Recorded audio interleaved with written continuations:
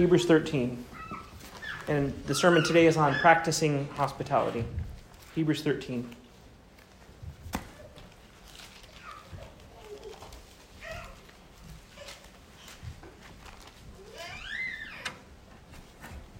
Verse 1.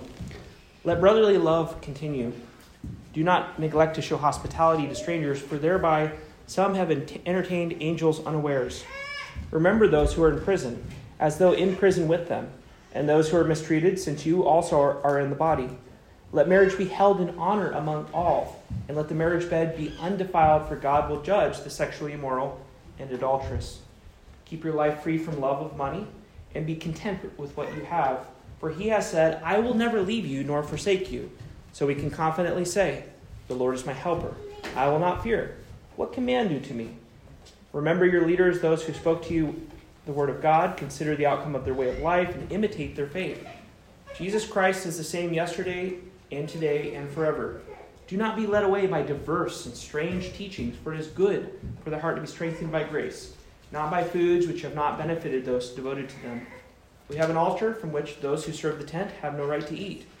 For the bodies of those animals whose blood is brought into the holy places by the high priest as a sacrifice for sin are burned outside the camp.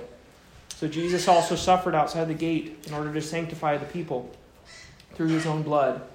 Therefore, let us go to him outside the camp and bear the reproach he endured. For here we have no lasting city, but we seek the city that is to come. Through him, then let us continually offer up sacrifice of praise to God. That is the fruit of lips that acknowledge his name.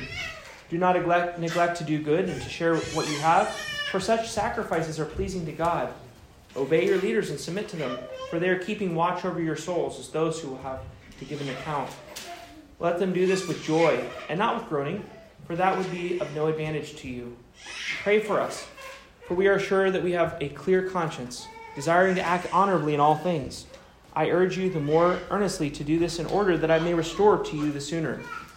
Now may the God of peace, who brought again from the dead our Lord Jesus, the great shepherd of the sheep, by the blood of the eternal covenant, equip you with everything good that you may do his will, working in us that which is pleasing in his sight, through Jesus Christ, to whom be glory forever and ever.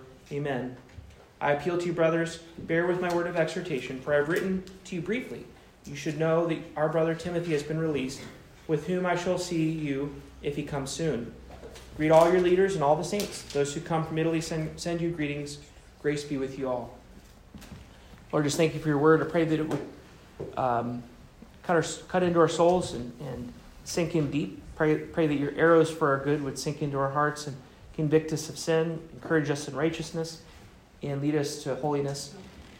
And I just pray that the sermon would not be without fruit, but that I don't preach as one who beats against the air, but one who's preaching the word of God that always reaches the mark, always hits the target, and will bear fruit. So I pray for practical fruit in all of our lives.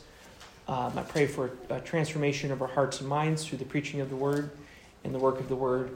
As it ricochets inside of our hearts and souls and minds, I pray that it would purge us of sin, purge us of dross and filth, and cleanse us and lead us to higher levels of holiness.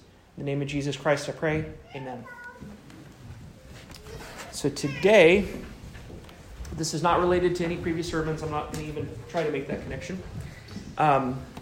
I will be preaching on, the next sermon I will be preaching on will be on the question of, can God save those that are unable to understand the word apart from the word? So I preached on those infants of believing children that die in infancy last Sunday. And we went over the canons of Dort and the answer in Scripture, and hopefully it was an encouragement to parents who have lost children that we can have confidence as believers that those children who have died in infancy are with the Lord. And I made that case hopefully from Scripture. But I will be preaching on, because we talked about the way the word, that the Spirit is in Scripture, the same word for Spirit is the word of breath and wind.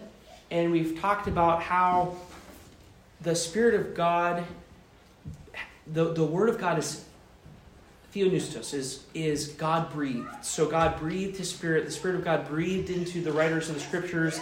The writings of Scripture that we'll be covering today are not opinion of human beings. They're not the writings of individuals, but they are the Word of God set forward by anointed individuals who gave us not their words, but God's words. So theopneustos, God-breathed Scriptures, and how God breathed into his Word, and that through the preaching of the Word comes faith. It's saving faith.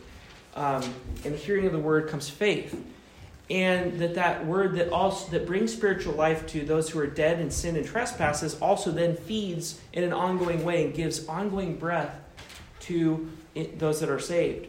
So we're so dependent on the spiritual nourishment, the feeding on Christ that comes through the commandments of Christ, the Word of God, and the Scriptures.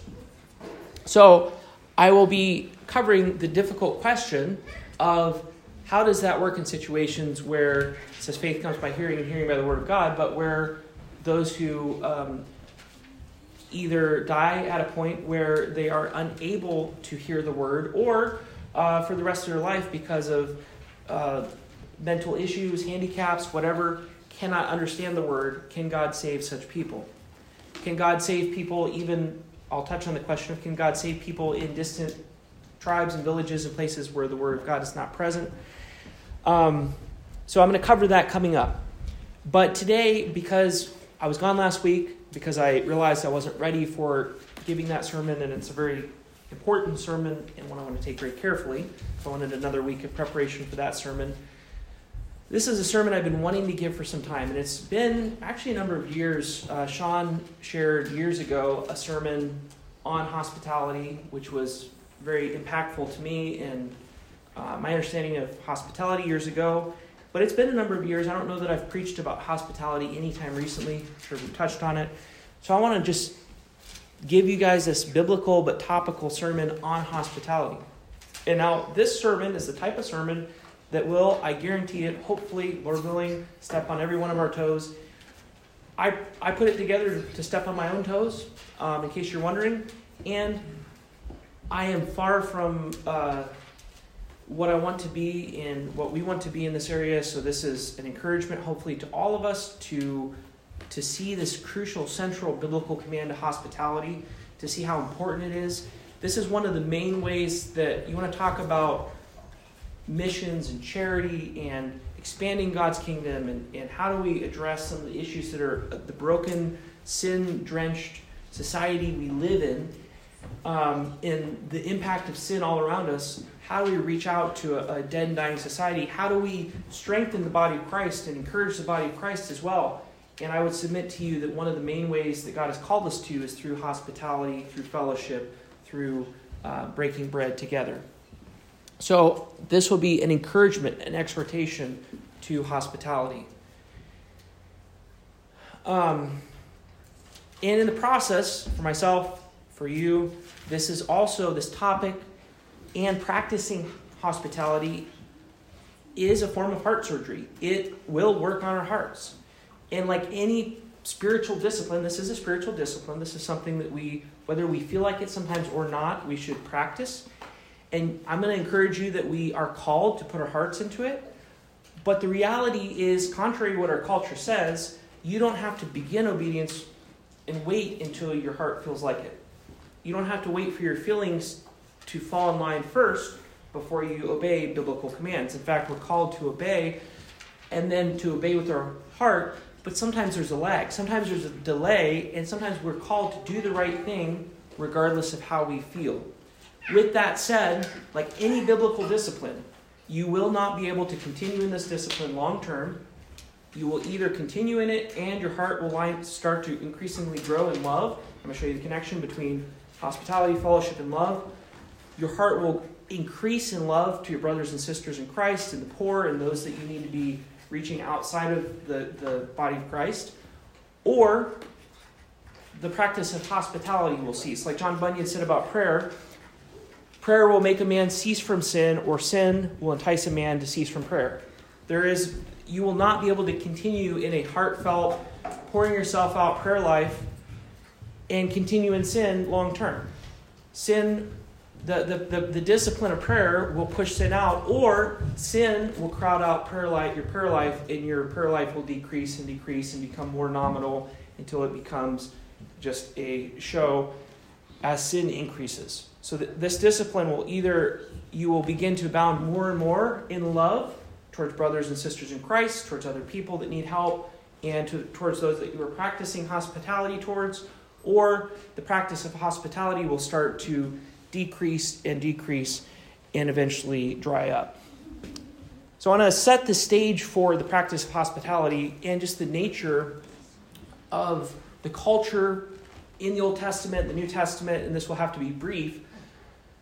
But in the Middle East, even to this day, the culture is geared around hospitality. And as much as we have our perceptions of Arabs and Muslims, and of course, this practice of hospitality existed long before Muhammad came along and they became Muslims. But even today in the Middle East, one of the things that they are known for, even in some of the countries we would think of as being very hostile, is that they practice radical hospitality. So if you go into a Bedouin camp or you need water in the desert, there is story after story and case after case where that culture will bring you in and will treat you with the finest and is going to lay out their best and going to serve you hand and feet, really regardless oftentimes of who you are, to the point that in some of these cultures and countries you have to be really careful as a traveler and kind of think through this, because in some of these very poor cultures, like in the Caucasus or Central Asia, where the families are starving, they will actually butcher their last chicken to feed you, to make a feast for you, rather than preserve their last chicken. So you see that practice in the Old Testament. You see the emphasis on hospitality with the patriarchs, with Abraham, and throughout the Old Testament. So I'm not going to belabor that point. You see the emphasis on mirth and feasting and fellowship, in that God himself in the Old Testament, and of course these are no longer binding on us today, but the principle holds true, set forward 4 major feasts a year. And these were feasts that, given the geographic location in the small country of Israel, where everybody was called 4 times a year to spend their tithe money on feasting and celebrating and fellowship in Jerusalem. So they would travel 4 times a year to the city of Jerusalem and feast and fellowship together. This is in addition to all the commands for hospitality, regardless, the fact that after the exile, they would weekly get together for the synagogue. But there was these 4 feasts a year, so there's this practice. And then in the New Testament, we see this model. This is, if we want to be apostolic, and that's in the proper sense, there's some caveats here, but we should, like the Reformers, seek to be apostolic in our faith and follow the example of the apostles. We see the life of the early church, and we see in Acts 2:42 that they devoted themselves to the apostles' teaching and the fellowship, to the breaking of bread and the prayers. Now, this is the origin of the means of grace, the 3 means of grace that we emphasize. And this is not to downplay in the least the Lord's table, because the Lord's table, in a sense, is distinct, I would argue, is distinct from just your regular feasting. It is very special, but it also does represent communion, fellowship in the body of Christ. It is pregnant with meaning that points to all the other fellowship and feasting and interactions and communion within the body of Christ, and the fact that we are a redeemed people called out of darkness into light and called as brothers and sisters to the household of God. So that they were breaking bread regularly. That doesn't necessarily just mean taking the Lord's table, but they were gathering together to hear teaching and fellowship and breaking of bread and prayers. So we are no longer individuals lost in sin. Now keep the backdrop in mind that the fall has affected humanity. So prior to the fall, Adam and Eve would have experienced perfect harmony. Their sons and descendants would have experienced perfect harmony. There would have been no conflict, no fighting. There would have been joy and fellowship amongst them. But with the coming of the fall, all of that started to unravel. Now, by God's grace, he still retains, even in pagan nations, some element of community. But man against man, husband against wife, brother against brother, as we see in the early chapters of Genesis. And we see with the Tower of Babel, the spreading of language and division of humanity and the breaking down of community and fellowship. And that's fallen man's tendency is more and more, the more he rebels against God, the more isolated and island-like he becomes away from other individuals and becomes lost in his own sin, unsympathetic, unfeeling towards others. He violates the command to love the Lord as God with all his heart, but he also violates the command to love his neighbor as himself. So we are no longer individuals lost in sin, but meshed together in the unity of the body of Christ, the household of God, the brotherhood of Christ. And this table points to all the other feasts, and it points forward to the great marriage supper of the Lamb. And I would submit to you, if we do not love feasting, we should question our looking forward to the marriage supper of the Lamb. This is what we are going to. This is where we're going, is an eternal feasting, an eternal fellowshipping, an eternal time together in Christ and celebration with Christ. And we are to prepare our hearts for that great day together and enjoy the reality, because as messed up as it is, and that's why there's all the apostolic injunctions, the one another commands to love each other, to draw close to each other. We are called, even in this sin-fallen world, now as redeemed sinners, to be restored to communion in the body of Christ. In Acts 2:46, we're told, and day by day, attending the temple together and breaking bread in their homes, they received their food with glad and generous hearts, praising God and having favor with all the people. And the Lord added to their number day by day those who were being saved. So I would be careful that we don't think this is every single day has to be together. Unique circumstances in early church, but you see this was the pattern of their life, that they were actually meeting daily in the temple together, breaking bread in their homes, and receiving their food together with glad and generous hearts. Acts 27 gives us a little snapshot. Now, this is, again, an exceptional snapshot in that Paul was coming and visiting, but it gives you a taste of the type of fellowship that they were at least willing to engage in. On the first day of the week, when we were gathered together to break bread, Paul talked with them, intending to depart on the next day, and he prolonged his speech until midnight. So here Paul is talking with them, and he ends up talking until midnight. There were many lamps in the upper room where they were gathered, and a young man named Eutychus, sitting at the window, sank into a deep sleep as Paul talked still longer. And being overcome by sleep, so again, they're together, Paul's talking until midnight. Eutychus, a young man, is sitting in the window, he falls asleep. And being overcome by sleep, he fell down from the third story and was taken up dead. So he falls out the window, falls 3 stories. But Paul went down and bent over him, and taking him in his arms, said, "Do not be alarmed, for his life is in him." And when Paul had gone up and broken bread and eaten, he conversed with them a long while until daybreak, and so departed. And they took the youth away alive and were not a little comforted. So that's a snapshot, not of the normal gathering of saints in the New Testament, but of an example of what they were willing to do when it came to Paul traveling through and the type of fellowship that they enjoyed. On the teaching of hospitality, we have Old Testament precedent. Now we have examples of the patriarchs, which I'm not going to go into in detail, but Isaiah 58:6. The prophet says, "Is not this the fast that I choose, to loose the bonds of wickedness, to undo the straps of the yoke, to let the oppressed go free, and to break every yoke?" So basically, Isaiah has said, here you are fasting, you're going through all these motions, but let me tell you, this is the fast that I would like to see. Is it not to share your bread with the hungry and bring the homeless poor into your house? When you see the naked, to cover him, and not to hide yourself from your own flesh?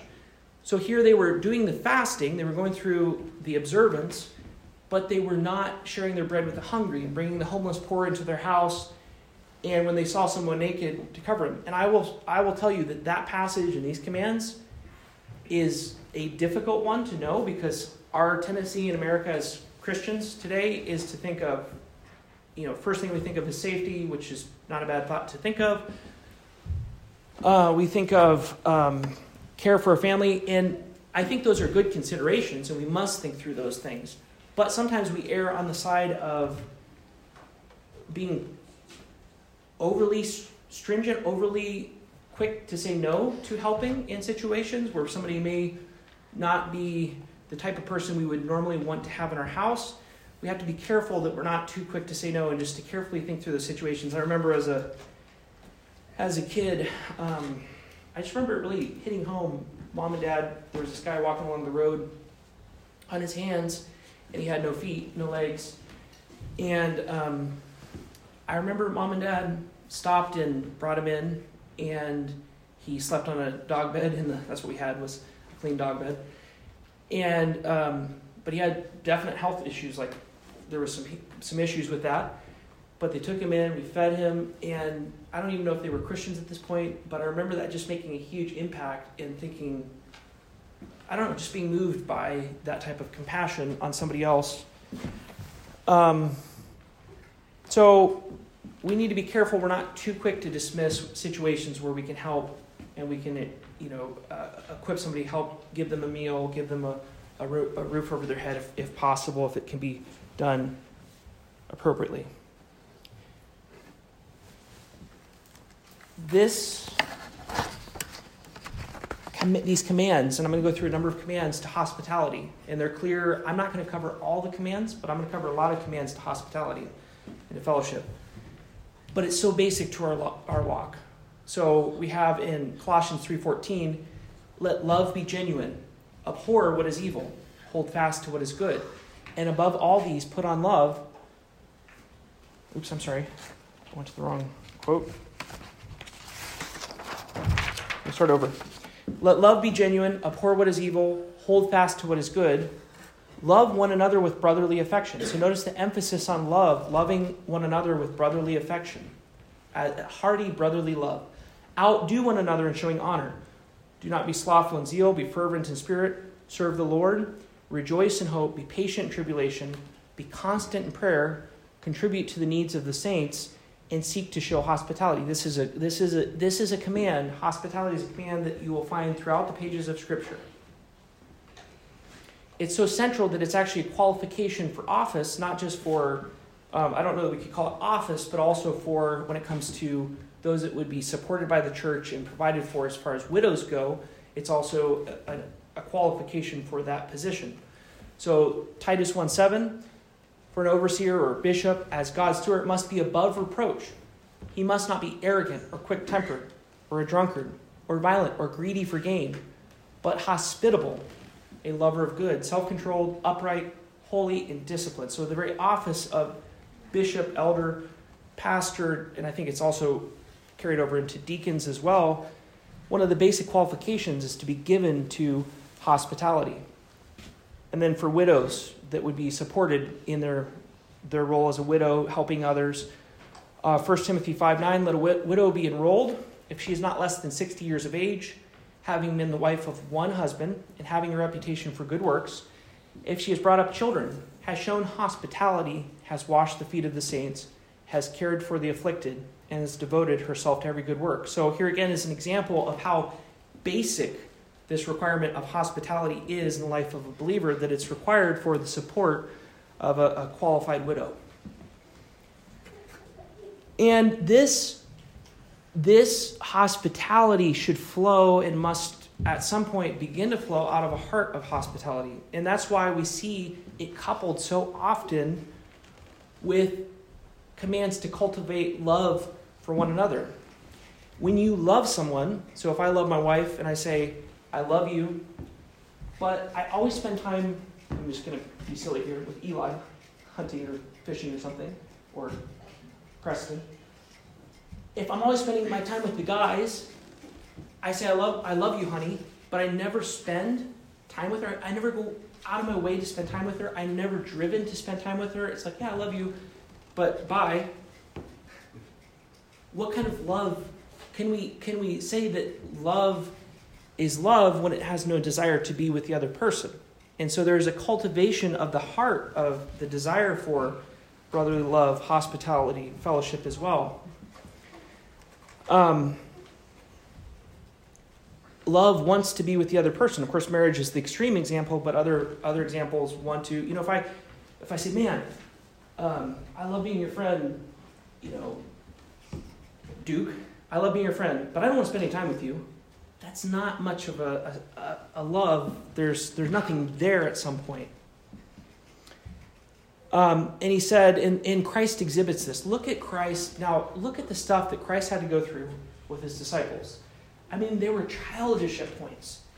And Christ had to repudiate them and even said to Peter, "Get behind me, Satan." He had to put up with a lot of junk, a lot of crap from his disciples. But look at his heart. This is his heart towards his disciples right before he goes to his death.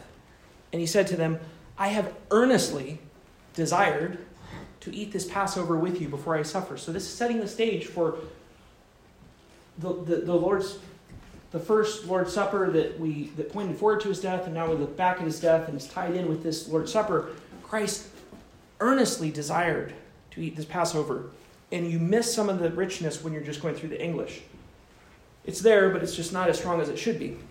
So in the Greek, it's epithumia, epithumesa. So it's actually the repetition of two very similar words, epithumia, epithumesa. The first word, look at how strong these words are. This is Christ's desire to eat with his disciples, to fellowship with them, to be with them. It says desire, passionate longing, eagerness for, inordinate desire, lust. This is how this word is translated, is even to the point of lust or inordinate desire. Of course, it's not talking about anything weird there, but just that strong, passionate longing for. And then the second word, epithumia, epithumesa is I long for, covet, lust after, set my heart upon. So Christ says, I desire, passionately long, have eagerness for, inordinate desire. The word is sometimes even translated as lust. And then he couples that with the word that says, I long for, covet, lust after, set my heart upon. That's the desire that Christ had to be with his disciples, the fellowship at that Last Supper, where we're given the initial example of the Lord's table. So Christ shows us this longing out of his heart to be with his disciples. 1 Peter 4:8, above all, so whenever you see above all in Scripture, probably a good time to stop, go, okay? He's saying this is above everything else. Above all, keep loving one another earnestly. It's not just keep loving one another, it's keep loving one another earnestly, since love covers a multitude of sins. Where there's a lack of love, people will separate and split ways over the silliest things. They'll find fault with each other. They'll store up bitterness in their heart. But above all, keep loving one another earnestly, since love covers a multitude of sins. Will there be a multitude of sins in our marriages, between brothers and sisters, between children and parents, extended family, grandparents, the household of God? Yes, there will be a multitude of sins. And it's not that we don't deal with those sins, but we're told that above all, keep loving one another earnestly, since love covers a multitude of sins. Show hospitality. Now, notice the coupling here. Love earnestly, it will cover a multitude of sins. Show hospitality to one another without grumbling. So, again, from the heart. We can show hospitality. I can do it because Lauren wants to have people over, and I can grumble that, how are we going to have people over Tuesday night? How are we going to do that? I haven't finished my work. I have stuff to do. I got to prepare for my sermon, whatever the case is. But we're called to do it to show hospitality to one another without grumbling. This is a biblical command again. It's one that's so repetitive throughout the pages of Scripture. As each has received a gift, use it to serve one another. So this is talking about that involvement in each other's lives. You have to have these relationships in order to benefit each other with these gifts. As good stewards of God's varied grace, whoever speaks is one who speaks the oracles of God. Whoever serves is one who serves by the strength that God supplies, in order that in everything God may be glorified through Jesus Christ.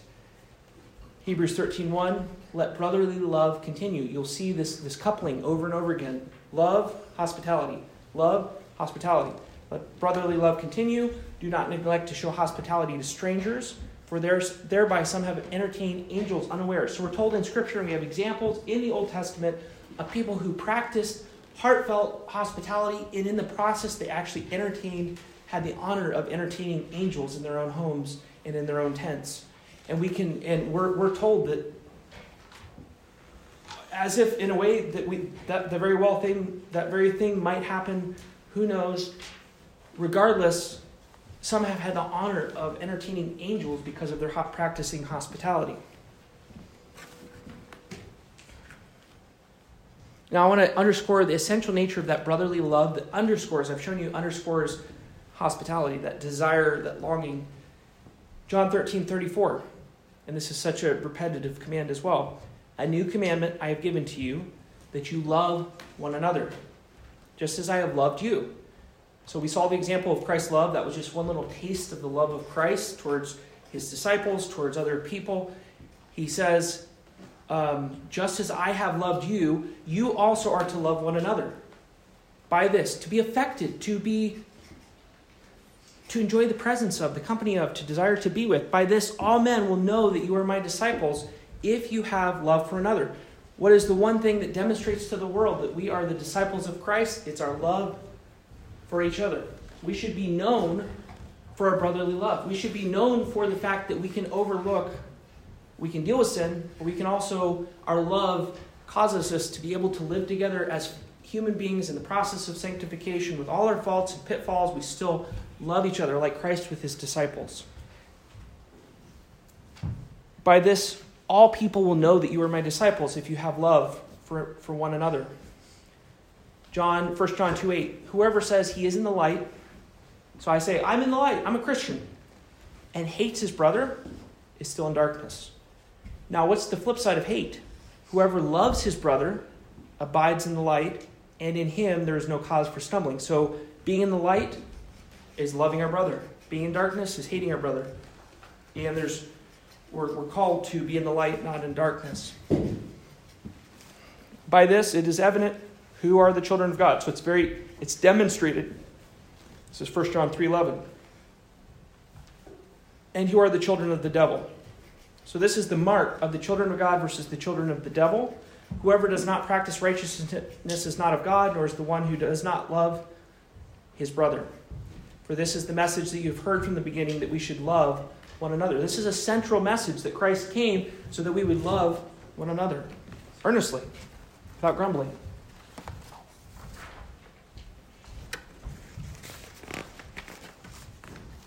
Colossians 3:14. And above all these put on love, which binds everything together in perfect harmony. So we will never reach a purely, perfectly sanctified state on this earth as human beings. We will never be around perfectly sanctified people. Every single human being, no matter how holy or new or how far they've come in the faith, will have pitfalls, will have sins in their life, will have issues, will have things that irritate. But above all, again, that language, this is a different epistle. This is Colossians this time. And above all these put on love, which binds everything together in perfect harmony. So he's saying that even in this messed up, sin-drenched world with people that are in the process of sanctification, we can have a degree, at least, of perfect harmony because of love. And I would submit to you that hospitality, the practice of hospitality and fellowship, is a litmus test of biblical love. There is the example of Christ, there is the example of the patriarchs, and there is this call to hospitality as a demonstration of love both to believers and unbelievers, to brothers and sisters in Christ and those who are not saved. So again, we live in a culture who says, if you don't feel something, don't fake it. If you feel something, great, that's who you are. But if you don't feel something, then that's just not you. But the Bible calls us to higher standards. The Bible calls us to sometimes do things that we don't feel, in the hope, in the prayer, in the effort that the feeling would follow.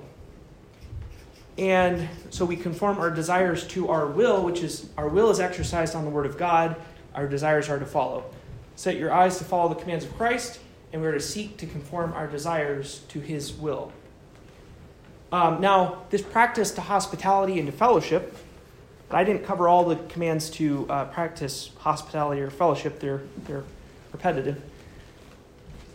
But is also to those that are outside the church as well. So Leviticus 19:33 tells us this in a very straightforward fashion. When a stranger sojourns with you, so you have a foreigner living in your land, you shall do him no wrong. So, okay, I'm good if I just leave him alone and I don't interact with him and I don't have to do anything with this weirdo, from some other ethnicity. No.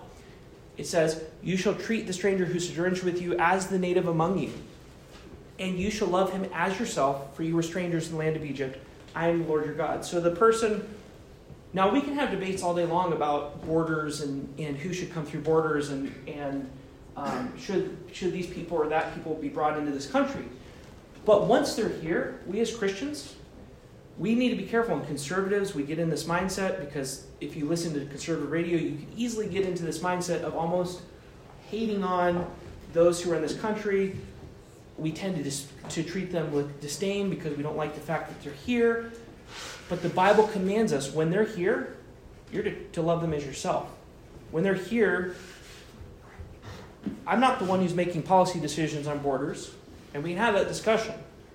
But I'm called and commanded to those who live within this country that I live in.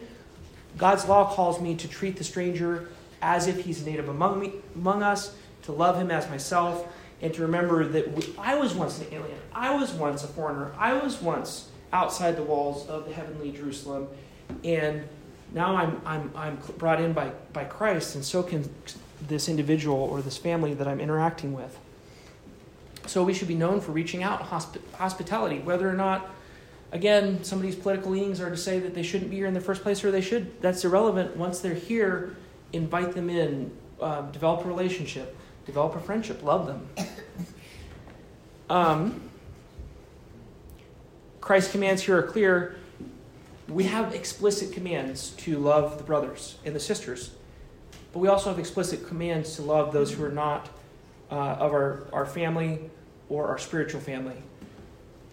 Christ said, he said also to the man who had invited him, when you give a dinner or a banquet, do not invite your friends or your brothers or your relatives or rich neighbors.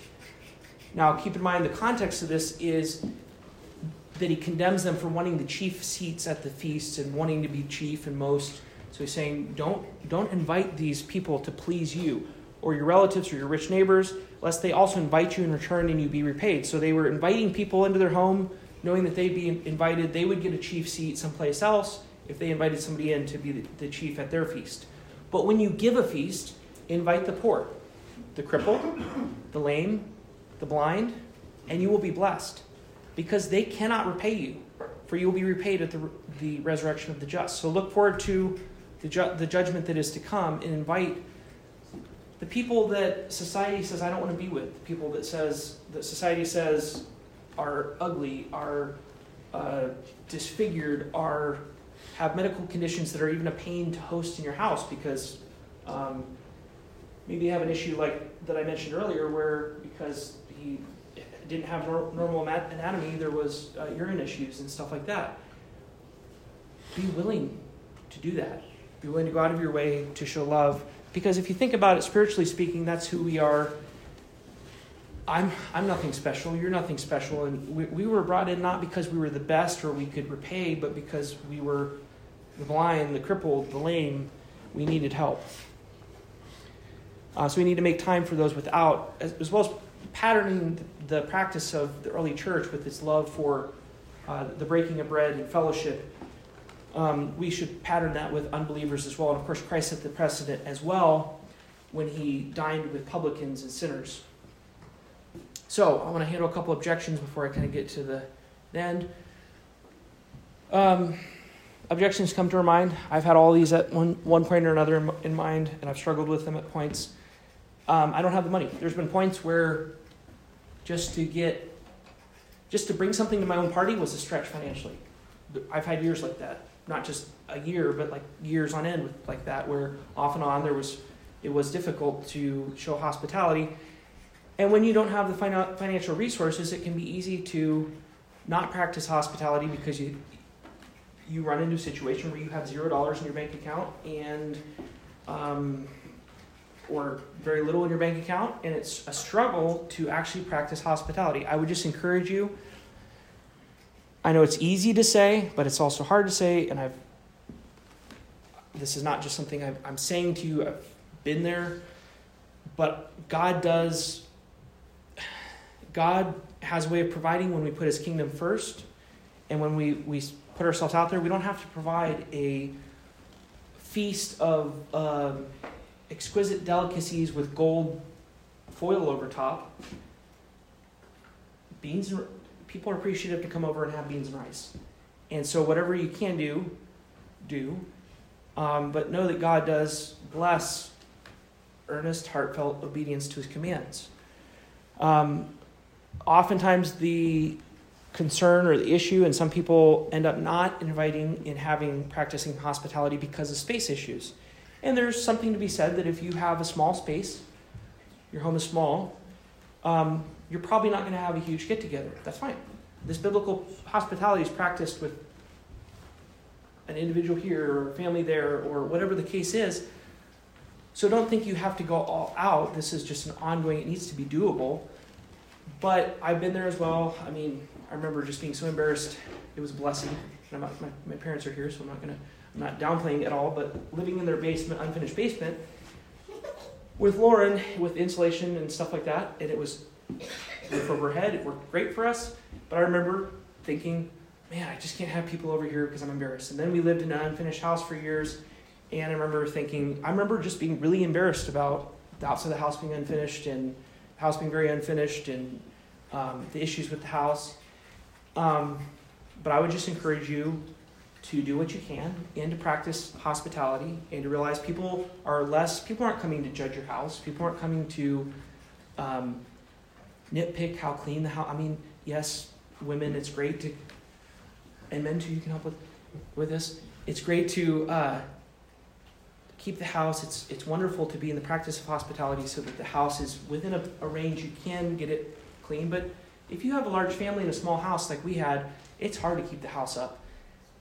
Err on the side of practicing hospitality. Err on the side of, even if things are a little bit of a mess from the day before or the morning before, and last minute there's a chance to host somebody, err on the side of inviting somebody out or people from church out or whatever the case is. Err on the side of hospitality. People are not coming into your house, and it's their own fault if they're coming into your house, nitpicking your house because of how finished, unfinished, perfectly kept up, all those kind of things that as much as we can strive to present cleanliness is a good thing, but it's better to err on the side of hospitality.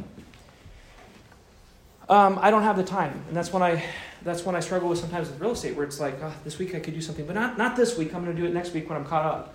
I'll do it the following week when things are less busy.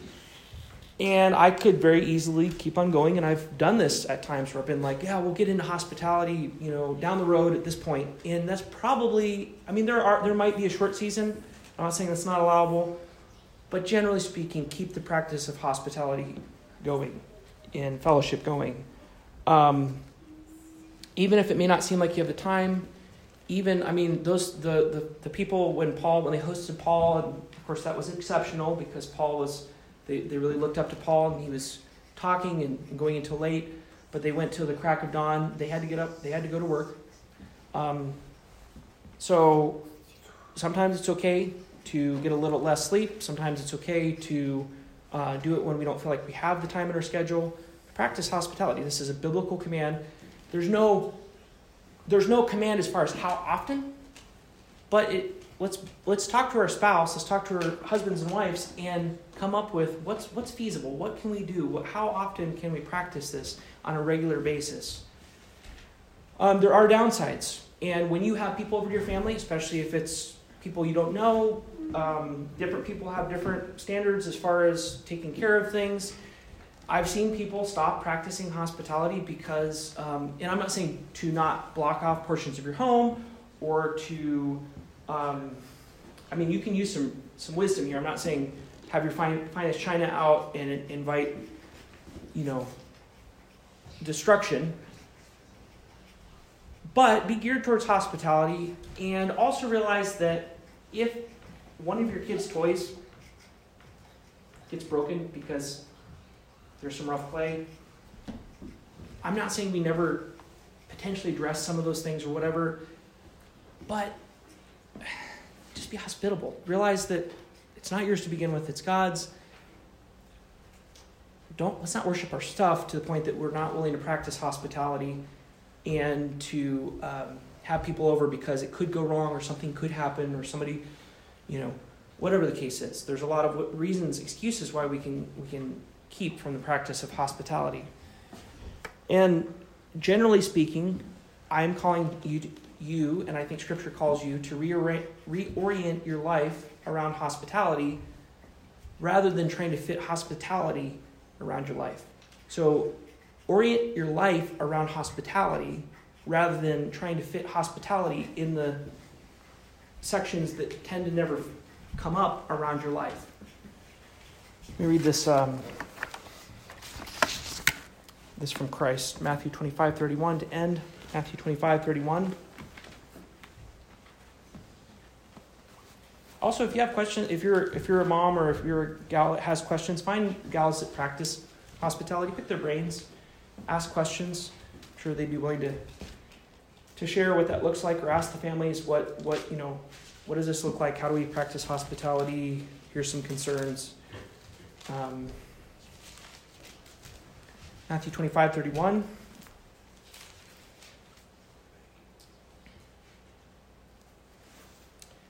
When the Son of Man comes in his glory, and all the angels with him, then he will sit on his glorious throne. Before him will be gathered all the nations, and he will separate people one from another, as a shepherd separates the sheep from the goats. And he will place the sheep on his right, but the goats on the left. Then the king will say to those on his right, "Come, you who are blessed by my Father, inherit the kingdom prepared for you from the foundation of the world. For I was hungry, and you gave me food. I was thirsty, and you gave me drink. I was a stranger, and you welcomed me. I was naked, and you clothed me. I was sick, and you visited me. I was in prison, and you came to me." Then the righteous will answer, saying, "Lord, when did we see you hungry, feed you, or thirsty, and give you drink? And when did we see you a stranger and welcome you, or naked and clothe you? And when did we see you sick or in prison and visit you?" And the king will answer them, "Truly I say to you, as you did it to one of the least of these my brothers, you did it to me." Then he will say to those on the left, "Depart from me, you cursed, into the eternal fire prepared for the devil and his angels. For I was hungry, and you gave me no food. I was thirsty, and you gave me no drink. I was a stranger, and you did not welcome me. Naked, and you did not clothe me. Sick and in prison, and you did not visit me." Then they will answer, saying, "Lord, when did we see you hungry or thirsty or a stranger or naked or sick or in prison and did not minister to you?" Then he will answer to them saying, "Truly I say to you, as you did it not to one of the least of these, you did not do it to me." And these will go away into eternal punishment, but the righteous into eternal life. We're not saved by our obedience or practice of hospitality, but one of the marks, as we saw in both the Gospel of John and the epistles of John, one of the marks of saving faith is a love for the brethren and a love for the stranger. So we need to examine ourselves, use the means of the Word of God. I'm not questioning anybody's faith, and we should all be questioning ourselves in a sense, but to use the means of the Word of God to see that the second command to loving God with all our heart is loving is likewise to it, loving our neighbor as ourselves, and that manifests itself in a heart towards others, both in the body and without. And one last practical piece of advice: we need to be careful that we both practice hospitality and fellowship within the church, but we don't allow that to crowd out interactions with neighbors, with people we meet, with those that are sick, the people that we can bring in or bring a meal to or show hospitality to. Let's pray. Lord, just thank you for your goodness to us. Thank you that we're saved by grace through faith, and that gives us a heart of love to our brothers and sisters and to the lost. And I pray that would more and more, we're all guilty and fall short, but that would more and more manifest itself in a desire to meet their needs, to minister to them, to be encouraged by them, and to be with them and show hospitality and breaking of bread.